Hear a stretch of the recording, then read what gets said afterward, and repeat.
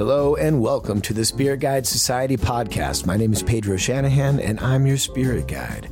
Tonight we had 1792 from the very old Barton Distillery in the house. Josh Hollifield flew in just to taste us through this legendary line of bourbons. We tried the 1792 Classic, the 1792 Sweet Wheat, the Single Barrel Expression, the Bottled in Bond Expression, my personal favorite, the Rye, well actually close tie between that and the Rye, and then the Full Proof for serious whiskey heads only. We hope you enjoy this podcast. Tell your friends if it's something that you like, and be sure to enjoy responsibly. That means don't spill your whiskey. Is everybody here familiar with Sazerac? I would hope so in a whiskey club. Just those of y'all that might be new to Sazerac, we are a family-owned company based out of New Orleans. We're still privately held, still family-owned. They bought Buffalo Trace back in the 90s, which was the Ancient Age distillery. It became Buffalo Trace. In 2009, Sazerac purchased the whole Barton portfolio from Constellation Spirits, more than doubling the size of the company overnight, because Barton was the bigger company at the time. But they bought it mainly for the brands. In that, they also inherited 3 properties. The Glenmore Distillery, which is in Owensboro, Kentucky. We have a bottling and shipping facility in Carson, California. And then the Barton 1792 Distillery, which is in Bardstown, Kentucky. So Buffalo Trace is in Frankfort, Kentucky, which is our state capital. Bardstown is the bourbon capital of the world. And it's about an hour away. Constellation had already planned to shut down our distillery. When they sold all the Barton portfolio to Sazerac, it gave Sazerac kind of the heads up and said, hey, you're producing too much juice at Buffalo Trace to house. So just shut down Barton, move all the bottling operation out to the Glenmore Distillery in Owensboro, and start moving your barrels out to Bardstown and just age them there. So Buffalo Trace said, okay. Sazerac said, okay, we'll do that. At some point, though, they had the foresight to know that bourbon was going to start getting big. Also, they came in and took a site observation of our plant and took a look at our power sources, our steam plant. We run off of 3 boilers, 2 natural gas and 1 coal boiler. That coal boiler saved the distillery because they started the distillery back up and we've been distilling ever since. In the 5 years that I've been there, almost 6 years, I've seen the workforce go from 160 employees up to over 420. So we are going through about 30 acres of corn a day, and we're going through 50 tons of Eastern Kentucky coal a day. Very Old Barton had been our namesake since the late 40s, early 50s. It served us really well, got us through the dark ages of bourbon. But fast forward into the late 1990s, early 2000s, you started to see people get back into bourbon and treat it for that nice, full-bodied whiskey and the delicacies that it is, rather than just the cheap American whiskey. So you started to see a premium bourbon market start to emerge. So we took away one of our highest rye mash bills, put it away for 8 years, created a small batch, and essentially that's where 1792 came from. So where does this sit overall in the bigger Sazerac picture? Because I know that like Sazerac, Buffalo Trace, you guys, that's where all that weeded bourbon's coming from, the most famous being Pappy Van Winkle, obviously. And you guys are not making weeded bourbon at Very Old Barton, are you? There's no weeded bourbon there? The sweet wheat. The sweet wheat, which we're going to try tonight. Yeah. So is that a new addition to your lineup? Well, we distilled it about 9 years ago. But as you taste through the rest of our portfolio, we're heavily rye focused. We produce bourbons, but they're all known for being big, bold, spicy ryes. So we only have 3 bins to house grains. 1 typically for corn, 1 for rye, 1 for barley. So when we distill wheat, we have to put the wheat into the rye bin. So we only distill it like twice a year. Because we put the wheat into the rye bin. Once we burn through that wheat on that one run, then we'll switch over to rye. And then once we start receiving rye in, it's rye all day. And do you guys make the Rock Hill Farms there at Very Old Barton as well? No, that's over at BT, at Buffalo Trace. Okay. And so what are all the whiskeys you're making at the Old Barton now? So at Barton Distillery, we have 8 brands in our portfolio. Starting from the bottom, you have 10 High and Kentucky Gentleman, which are 2 blended bourbons. And those are just available in Kentucky? No, they're pretty much nationwide. But if you go to a liquor store, you're going to find them on the bottom shelf. They're blended with neutral spirits to make it a value product. It's some states that are in bars that are not whiskey bars, you might find them in the rail. So very inexpensive bourbons. They serve their purpose too. Then we have Tom Moore and Colonel Lee, which they're only available in a handful of states. Actually, Colonel Lee died at one point. We killed the brand, and then there was an uprising, so we brought it back.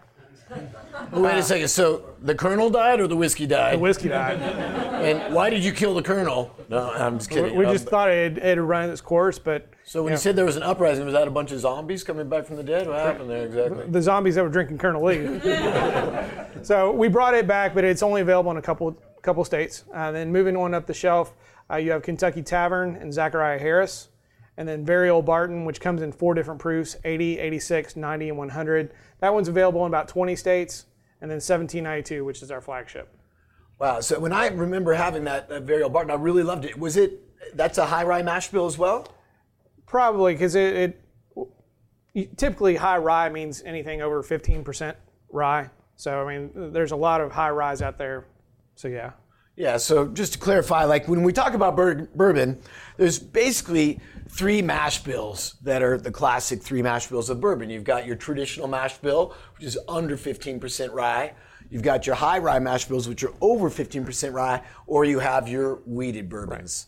Right. And so those, almost all the bourbons you've ever had in your life will fall into those 3 categories. There's now a little bit of some outliers that are popping up because people are trying new things because there's craft distillers that are coming to market and just more interest in whiskey allows you guys to have more experimentation. Yeah, absolutely. And that's kind of what we're going to get into tonight is some of your, I mean, it's 8 years old, but in the whiskey world, that's like, oh, that just happened a second ago. Right. So, we're going to get to try some of your new experiments, right? Exactly. So what's this first whiskey we're going to get into tonight? So the first one coming around should be the small batch. This is our flagship. This is the one that should be pretty readily available most of the time. This is going to be kind of our base tonight so that you can kind of see where we came from and then as we transition through the rest of the expressions. And traditional mash bill? Well, the funny thing is we were talking about high rye versus traditional mash. This is a high rye mash bill. Okay. So we're already a high rye. The funny thing is, when I started at 1792, almost 6 years ago, I went to our master distiller at the time, my first week there, and said, hey, all these people are asking me about mash bills. What about our mash bill? He said, Josh, mind your own business and go back to the give a shot. No, he was actually nicer than that. But he let me know that Sazerac doesn't typically talk about mash bills. But this one is already a high rye mash bill. When it came out on the market, it was one of the highest rye mash bills on the market. It's about 8 years old. It's going to be a little bit different from a lot of other bourbons, okay? A lot of bourbons are a little bit sweet. This one's going to be very dry, very spicy on the back end. It goes great and neat, but it also is great with 1 ice cube too, which I know may be sacrilege in this group. But now, in the world of whiskey, we know that small batch isn't really, it's an industry used term, but there's no legal definition as to what small batch really means. Some of the big boys have come through and they'll tell you when they're being honest that small batch is anything that's not a big batch, which means you could be, some of those big boys in Kentucky, they can barrel 1,000 barrels in a day. Mm-hmm.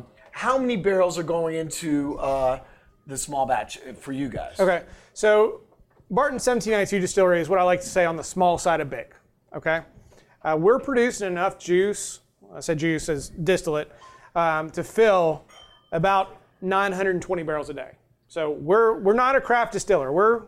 We're slinging some whiskey out there. But if you look at it, it's just within Bardstown, which is the bourbon capital of the world. 95% of the world's bourbon is made in Kentucky. About 80% of that is made within a 45-mile radius of our distillery. Okay. So if you look at our neighbors, Heaven Hill's got over 1 million barrels. Jim Beam's got over 2 million barrels. We're sitting on about 600,000 barrels. So our regular batch is about 1,000 barrels. So that's like VOB or Very Old Barton, Kentucky Tavern. So about 1,000 barrels. Our small batch is about 80 to 120 barrels. Oh, wow. Now, when you look at our big batch, those 1,000 barrel batches, we are not going to taste every single barrel that goes into that batch. As much as I would love that job to taste 1,000 barrels, it's not going to happen.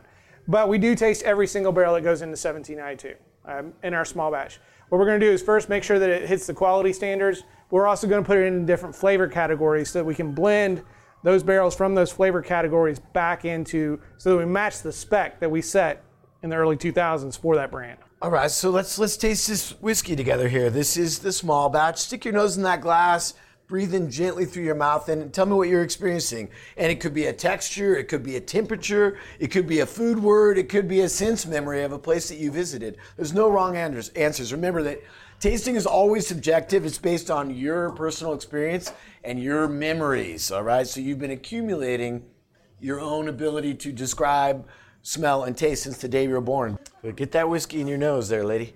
What are you guys getting as you smell that whiskey? Sweet? Vanilla? Okay, so when you say sweet, think about there's a big variance as to what sweet can mean. It can vary from like powdered sugar through brown sugar all the way down to molasses. So try to get a little more specific in there. Molasses? Okay, so a dark sugar, even burnt. There's a sulfur quality to molasses. There's a phenolic quality to that sweetness for sure. What else are you guys getting? Chocolate. I love that. Josh, what do you get when you smell this whiskey? Like you said, there's nothing wrong. So, and plus I've heard all these flavors, so like it's already set in my head. To me, it's a little bit drier. I do get hints of vanilla and caramel in it, but I go back deep into the rye. You know, I already start to smell black pepper. For me, the rye almost even has a sourness to it. Like I get a little bit of like almost like on the back of my nose, like a sourness, a tiny. Yeah, like exactly. A little bit of that pickle tickle, right? So now tap it over your tongue. Evan, tell me what you're experiencing. Tap it over your tongue, man. Smell-wise, like vanilla raisin bread pudding. It smells so good. It smells really good. We have a lot of people said they get banana. Oh, creme brulee with some bananas and raisin. That's delicious. Well, like Cody pointed out earlier today, he said banana bread. That is delicious. I get a coffee note too. It's got, after that sweetness, it's got a nice earthy finish. It dries up and you get that kind of terroir, the sense of earth. Right on. What else are you guys getting off of this, the small batch? Anybody else? Food words to share, or what does it remind you of? So, cayenne pepper. Wow. So that's there you go. That high rye really cutting through there for sure. But that chocolatey, I did get that chocolate on the finish, a nice earthiness. Really beautiful. So if I was going to buy this from my home bar, the small batch, what is the bottle price on that in my local liquor store? Cody might know. I don't know. Do you know what this is? It fluctuates, anywhere from about $26.99 up to $29.99. So under $30. Yeah. Under $30. Wow, and it's a really beautiful bottle. What is 1792 in the position of, like, you guys are right there in Kentucky, you're going up against some of the best bourbons in the world. How do you guys think? You think that the rye is kind of what sets you apart, or what in your mind? How does 1792 what's its DNA? What sets it apart? Sure. So, who here has been to a distillery tour? A few people, yeah. Okay. Who else been to a bourbon distillery tour? So, interesting thing. Whether you look at Scotch, Irish, Canadian, bourbon, look at just whiskey in general. If you look at all of these distilleries, we're all using the same 5 basic steps to make a very similar product. Now, if you narrow that down into bourbon, you're going to even get more similar steps. But how you control each of those steps controls your brand. So it's the grains that you receive, how you cook it, how you distill it, how you age it, what proof you bottle it at. All those kind of things go into it. So one of the things that we do, first of all, our high rye mash bill sets us apart. Second of all, in our cooking process, we cook our rye with our corn for the same amount of time. Most bourbon distilleries put their corn in, cook it, then lower the temperature, add the rye in, cook it, then lower the temperature and add the barley in. We put the rye and the corn in together with Kentucky spring water and cook it for the same amount of time because we feel we can extract more flavor from that rye and that mash bill. Now, like all distilleries, we'll lower it down and then add the barley in. The reason we add the barley at a lower temperature is so we don't damage the enzymes from the malting process. So that's one of the things that sets us apart. Now, do you have a specific yeast, or do you have a proprietary yeast that you use? We have a proprietary yeast that we have stored for us in Belgium, and they ship it over to us dry before each season. Oh wow! So you're using a dry yeast, not a liquid yeast. Correct. Amazing. And are you using different yeast strains for the different flavor profiles? Like, is the VOB different yeast than the? We're consistent on our yeast. We only use one yeast strain. But we do have multiple mash bills within the distillery. Okay. So we have a straight corn, we have a straight rye. We also, and I think we have 4 different bourbon mash bills. One's wheat, one's the high rye, and then we have 2 kind of standard rye, high rye, but our standard rye. And do you know, is that yeast strain that you're using, is it something that brings a lot of earthiness, or is it something that brings more fruity quality? Do you know? It's probably going to be a nice mixture of both. Okay. So now we've passed around day, and Evan came around and passed out. What is this second mark we're trying out here? This is the sweet wheat. Sweet wheat. We are totally going into left field with this one, okay? So is anybody here familiar with our previous bottle? The 1792 Ridgemont Reserve had the burlap neck strap. Yeah. So the small batch that we just had was the same product. In 2015, we did a bottle decoration change. Just updated it some. We'd been through some changes as a company. It was time for just like a fresh coat of paint. So it was time to update. Bless you for whoever. With that, we also decided we wanted to kind of expand the line. So the sweet wheat was our first expression. Now, honestly, when I heard that we were doing a wheated bourbon, I was a little concerned. Because as we talked about, we were known for being that big, bold, punch you in the face, spicy rye, right? So how is a wheat bourbon going to fall into that category? Because if you look at a wheated bourbon versus a rye bourbon, it's similar to how the difference of wheat bread versus rye bread. Now, we're not making bread here, but think about it. Like a wheated bread versus a rye bread is going to be a little bit sweeter, a little bit more mild, whereas a rye bread is going to be big, bold, and spicy. So to me, for a brand that's known for being big, bold, and spicy, how's a wheated bourbon going to appeal to that? But before I finish that story, let's go ahead and taste it if you don't mind. All right, I like it. Come on. Stick your nose in that glass. Very approachable.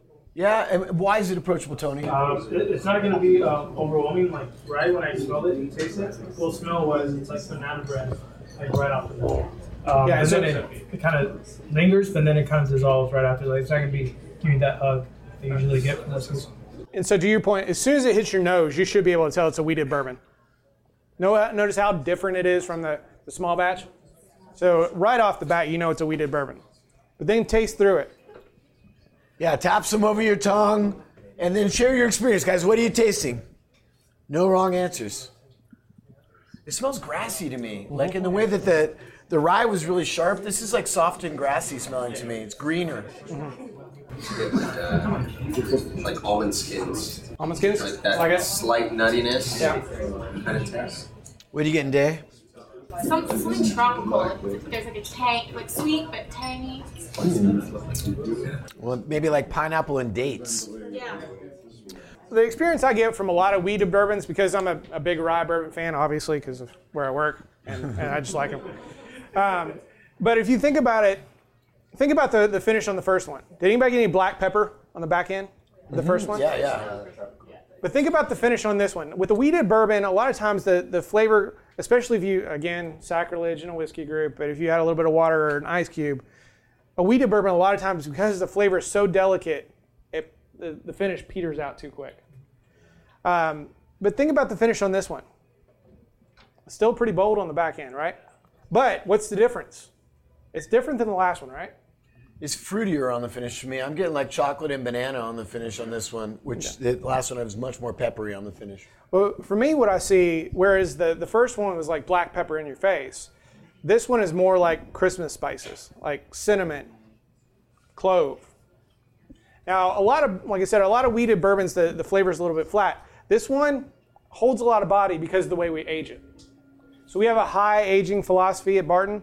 So we have 28, now 27 traditional warehouses. They're all 7 stories tall, but we only age bourbon 4th floor and above. So with the sweet wheat, we age it on the 7th floor, so the very top floor, for 7 years. So what that does is it drives the bourbon deeper into the wood. Our warehouses are not heated, they're not cooled, there's no HVAC in there. So if you think about it being 7 stories up in a corrugated metal warehouse that's painted black, top of our warehouse can get up to 120 degrees in the middle of the summertime. Yeah, it's a solar oven. I've been on the 7th floor of a rack house in summertime, and I came down and I had sweat all the way down through my clothes, down to my ankles. Yeah. I completely looked like someone dumped a bucket over my head. So with this, we still pick up some body, so it stays true to the brand, which I told you I was a little concerned about. So it still carries some body, but it's a completely different animal than the small batch. Yeah, that's really nice. I like that sweet wheat a lot. So where does that land? Is it more expensive than the bourbon, or is it? Well, and this one is actually a bargain for what it is. So 1792 has always been relatively affordable. You know, at the $30 mark or below. This one's our first expression, so we wanted to kind of test the market. So we only put it out there at $5 over the regular. Oh, wow. Now, good luck finding it, but at the same time, it came out only $5 over the normal mark. Then when we came out with it again the next year, we didn't want to upset our fans, so we brought it out at the same price. We first released this in 2015. It's been an annual spring release every year since. All right. Okay. Well, so it's relatively new to us. Yeah. New to us. In the whiskey world, it's still very much a young release. Really beautiful. I like that one a lot. What's the next one that we're going to pass around here? Single barrel. Single barrel. The single barrel. So the single barrel. Now, in the world of whiskey, everybody, most of the color and most of the flavor and all of the colors coming from that caramelized sugars of the white oak tree. It's all about that barrel. And nowhere do you get more barrel contact to whiskey than single barrel. So this is the most barrel-heavy kind or category of whiskey in the world. Where do you guys get your barrels? We get our barrels from a company called Independent Stave. They supply most of the barrels to the bourbon industry in Kentucky. They have two main plants, one in Lebanon, Kentucky, one in Lebanon, Missouri. If you're ever in Kentucky and you meet somebody from Marion County, do not call that town Lebanon. You got to strip all the vowels out of it. Call it Lebanon. Lebanon. But the most of the oak is harvested out of the Ozarks and then toasted and assembled at either of those plants. So this is your single barrel expression. Correct. Do you know what proof it goes into the barrel at? Yeah, absolutely. So those of you all that know the laws of bourbon, legally we cannot distill over 160 proof. So typically we distill over about 140 proof, but it can't enter the barrel over 125. So we have to add spring water back in, bring it down to 125, and enter the barrel at 125. Right on. So all of our barrels start out at 125 proof. It's a 53-gallon barrel, standard size for bourbon. It's American white oak. We use a 3.5 level char. Your main char levels are 1 through 4, 4 being the heaviest. We're looking for what's called alligator on that, where basically the char on the inside looks like the skin of an alligator. And then we seal it up with a poplar bung. The reason we use poplar in the bungs is it seals up on contact with liquid but won't impede any flavor onto the barrel itself. So this is our single barrel. So these are unique barrels that would have gone into the small batch.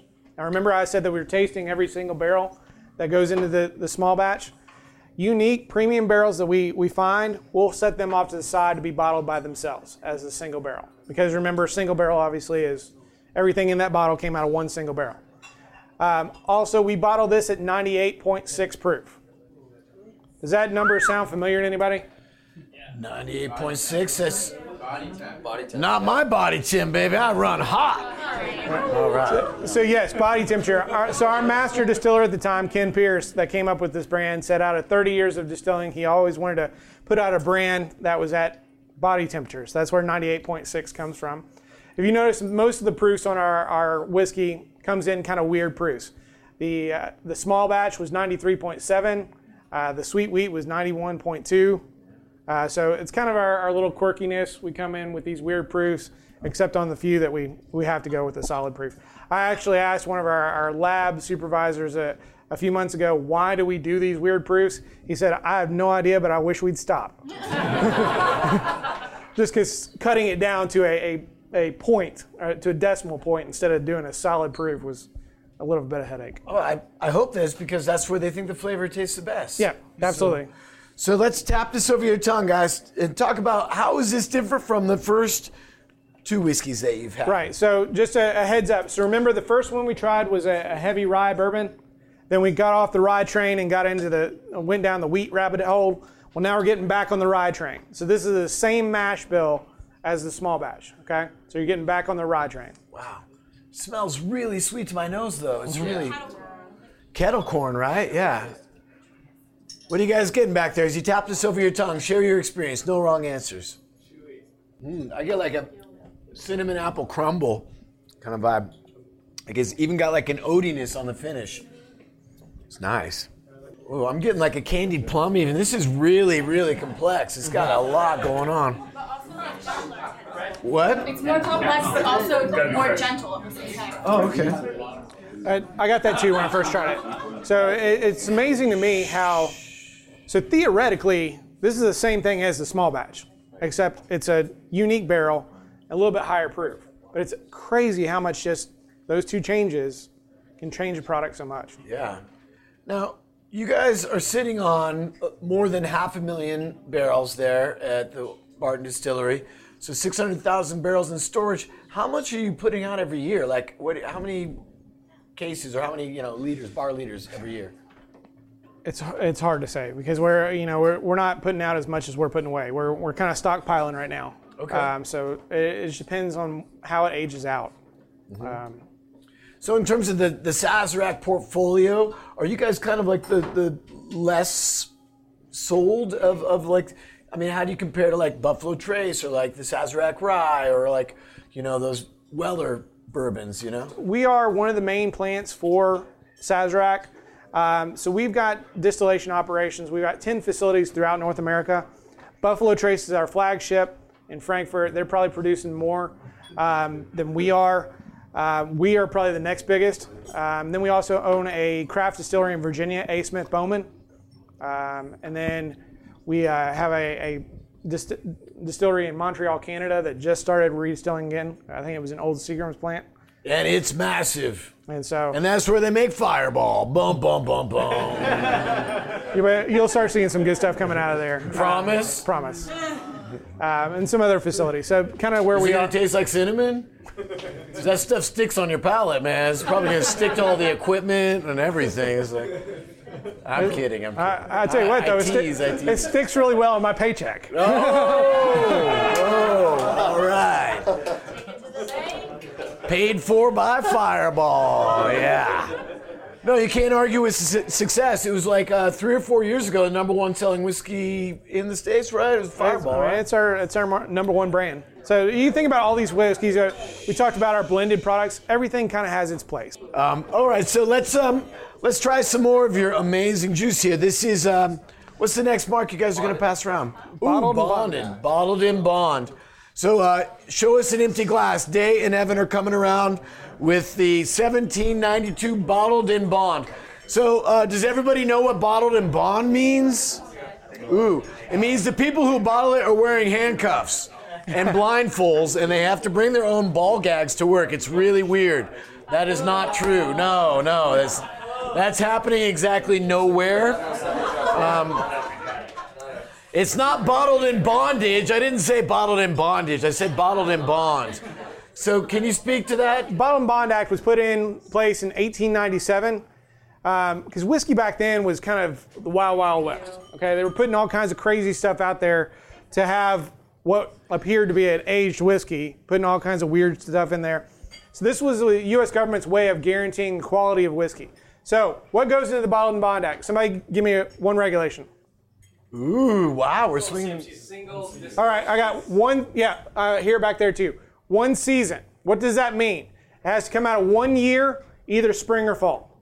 Okay?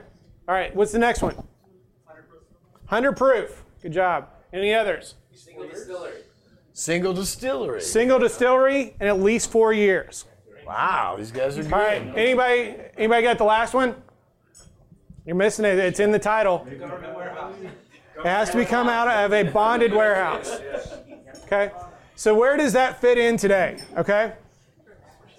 Funny thing about bonded warehouses, legally, in order to age whiskey today, it has to be a bonded warehouse. Thank you very much. So all the warehouses are bonded. Has to come from one single distillery. So that means that we did not buy this juice from somebody else. That we didn't go over to Frankfurt and get it from Buffalo Trace. Everything in here came out of Barton 1792 distillery. Okay? So one distillery, 1 season. So this is about a 7.5-year-old. I don't know if it's spring or fall, but it all came out of 1 season. Why is that different? So if you look at our small batch, we're going to blend from different seasons based on flavor. We're not going by age. Well, we kind of are, but that's just because we know it's aged out. With Bottled in Bond, it has to be out of that 1 season. So you're going to get a little bit of difference, and it's going to be kind of seasonal. So we usually do a spring run and a fall run. So we shut down in the summertime. Most distilleries do. So we'll do a fall run, which we're just now getting into. Then we'll shut down about 2 weeks during the holidays, and start back up and distill again another run in the spring. Bonded warehouse, they're all bonded. Out of one distillery, we've got that. At least 4 years old. Again, this is 7.5 years old. And then bottled at 100 proof, 50% alcohol.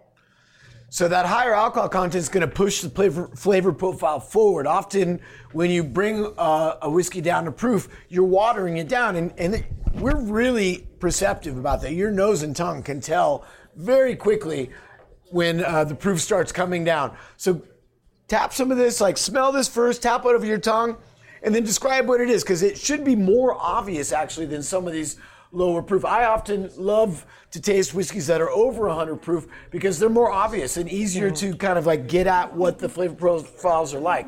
Maria, what are you getting? Black cherries. Black cherries. Like it. Nice. What else? Anybody? Tap some over your tongue. Tell me what you're experiencing. Yeah, pepper comes through on the finish. The black pepper?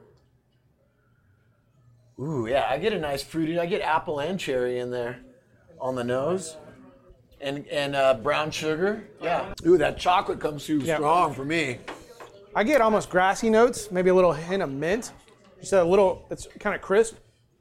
Oh, it's delicious. I mean, not mint like a mint julep, although those are no, true I to my heart. get mint and chocolate for sure. Dave, what are you getting on this one? It's like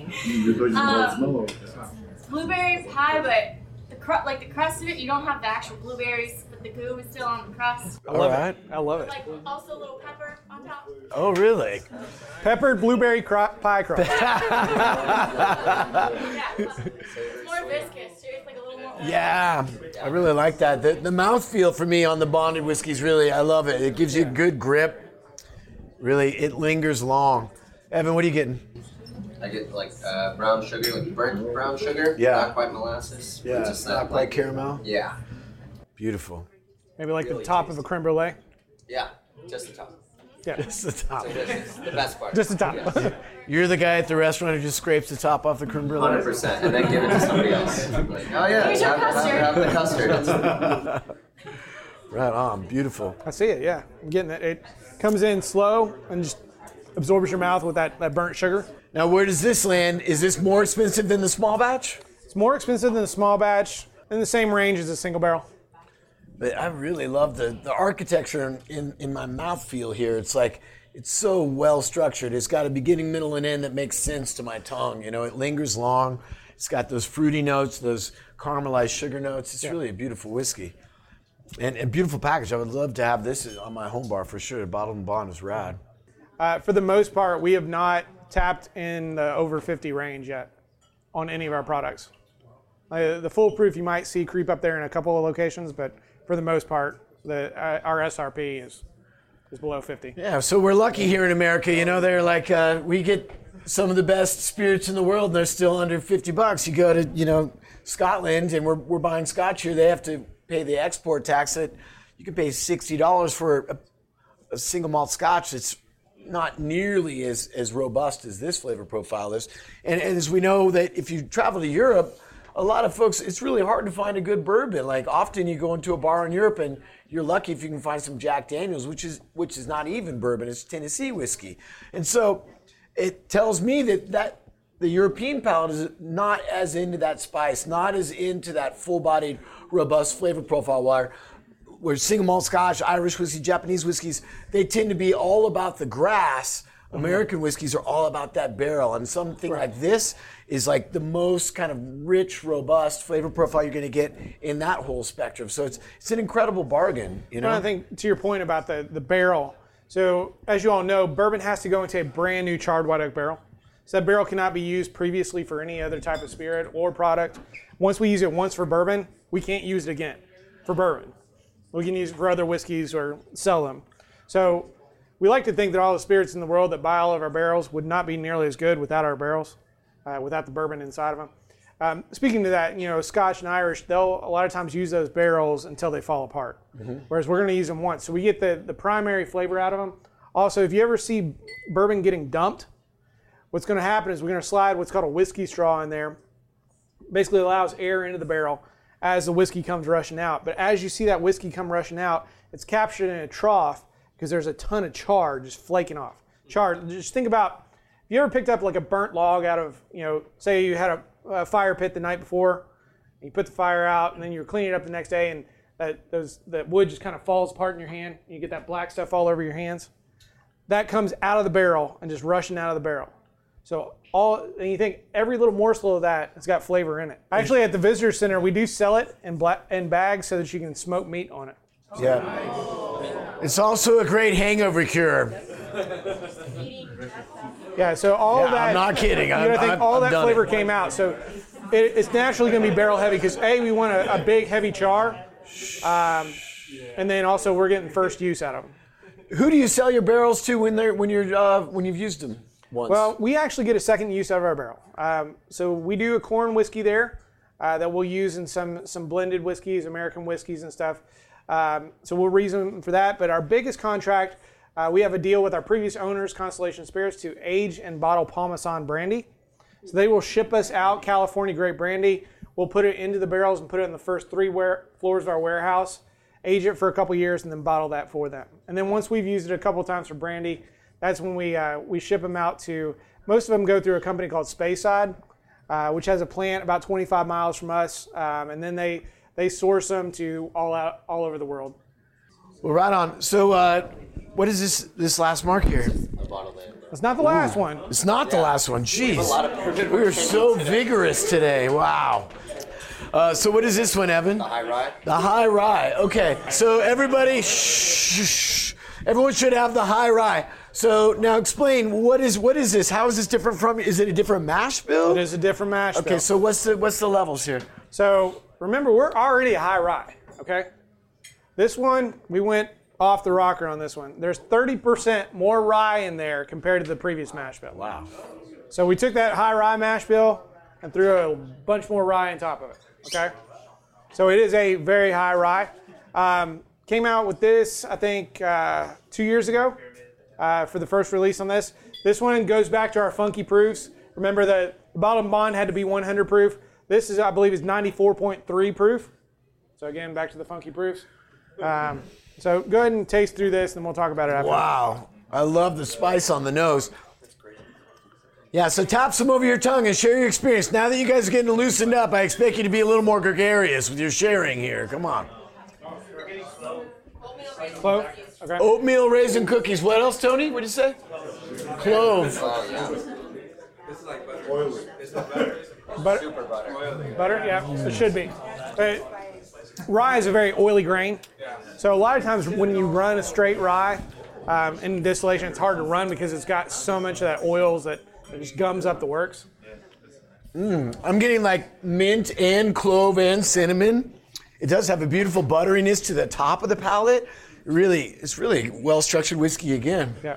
Now, when this first came out, I speculate on all these products before they hit. I heard that we were doing a high rye that was 30% more rye than our original recipe. I thought this was going to be a total spice bomb. I thought it was just going to kick you in the teeth. But anybody notice that it's a little bit sweeter? Yeah. Because rye brought some sweetness with it. And so it wasn't as dry as our normal mash bill. So it added some sweetness. But then you'll notice that finish. That finish is something else, right? Yep. It's long. Yeah, that's what I love. When I say structure, that's what I mean. It holds up across the back of the palate. It really lingers long. But those buttery notes are going to come. Those are lactones that occur naturally in the white oak, so they're going to draw more. And do you know, there's no age statement. Do you know what the general ages of this high rye expression is? Probably around 7. 7-year-old, wow. It's really beautiful. What else you guys getting on this high rye? They said pumpkin pie. Pumpkin pie spices. Yeah. So when we taste things like clove and allspice, that's eugenol. Eugenol, which is it's a lignin compound that comes out of the oak itself.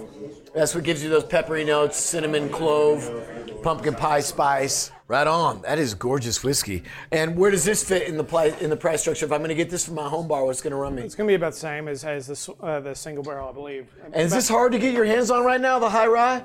It'll be released in the fall. Oh, so are we some of the first folks in LA to be able to try this? For the time being, yes. All right. Well, you got to let us know this stuff, Cody. It's like, this is LA. Like, people really get excited about being first timers, you know? That's really, really And those of you all that are keeping score, that's number 5. Like, no, they've already lost count. Like, it's too many fingers. Like, this guy. That's right.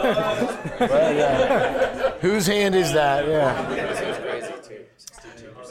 Oh, my. Okay, so...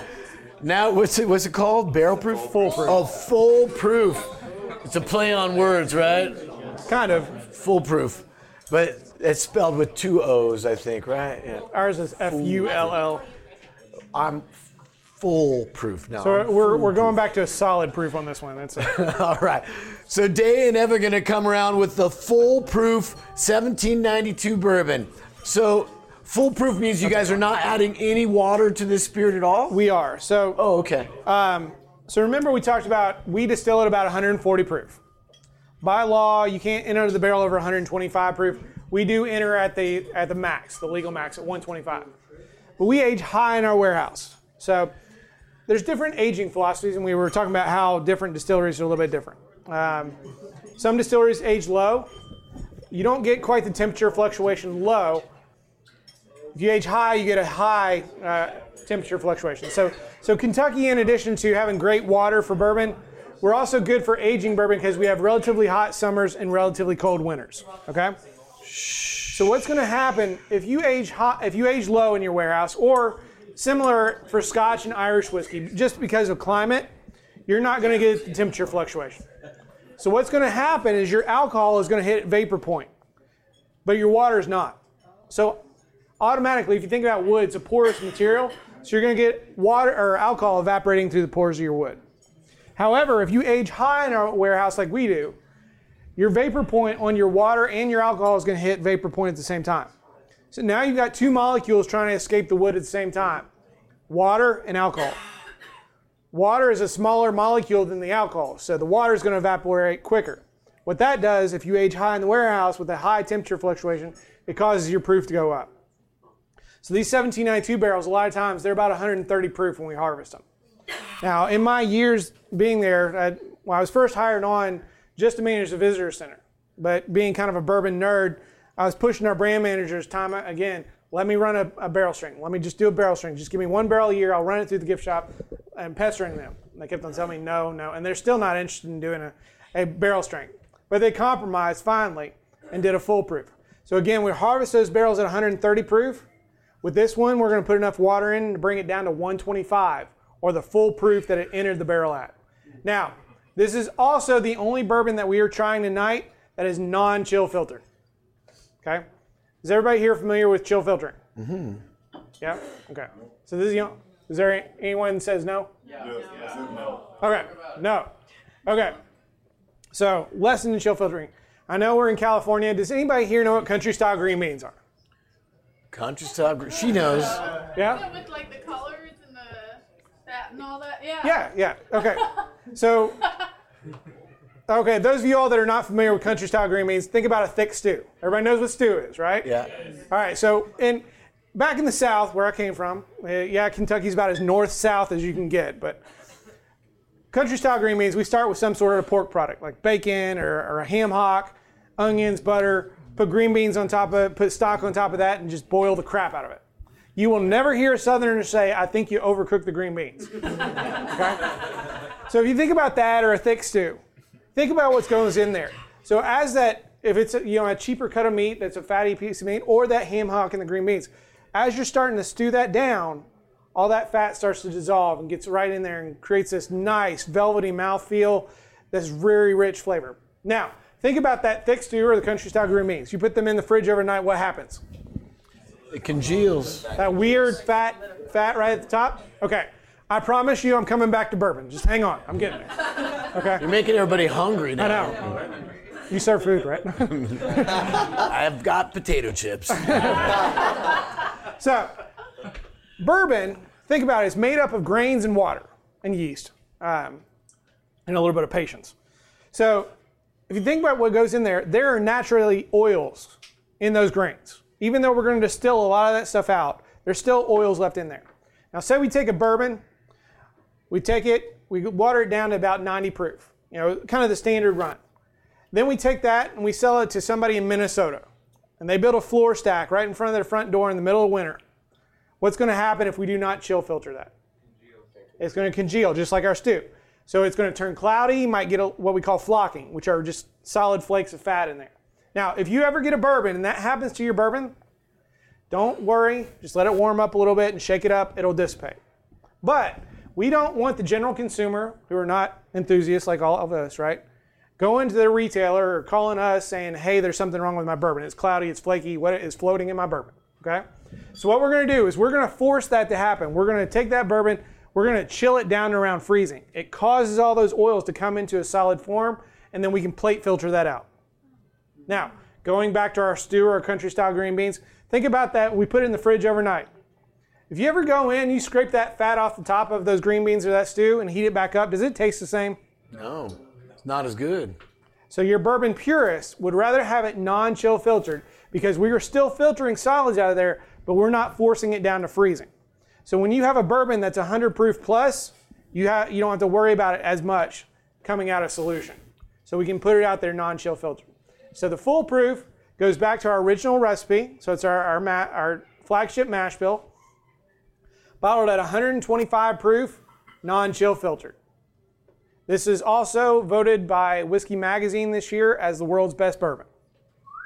So what's everybody getting out of the full proof? Yeah, what do you guys get off of the full proof? Numb lips. Numb lips? Numb lips. Ooh, I get like a fig note on the nose. It smells like figs. A lot of the sweetness comes out. And like honeysuckle. It's a little floral too. I get like fig and honeysuckle. What are you guys getting back there? Anybody? Anybody? That's like cherry. Cherry. Okay, good. I'm getting glazed donut over here. Glazed donut, dried cherry. Oh, yeah, no, it tastes like I'm getting The cronut. Yeah, oh, Make me the one creme Krispy brulee donuts. Ooh, from Astro. Right around the corner on 6th Street. There's a little plug for Astro. Let's go. Fried chicken sandwiches. Oh, my. Wow, some amazing bourbons tonight. So what do you guys think of the 1792? Did we enlighten you somewhat to the straight line?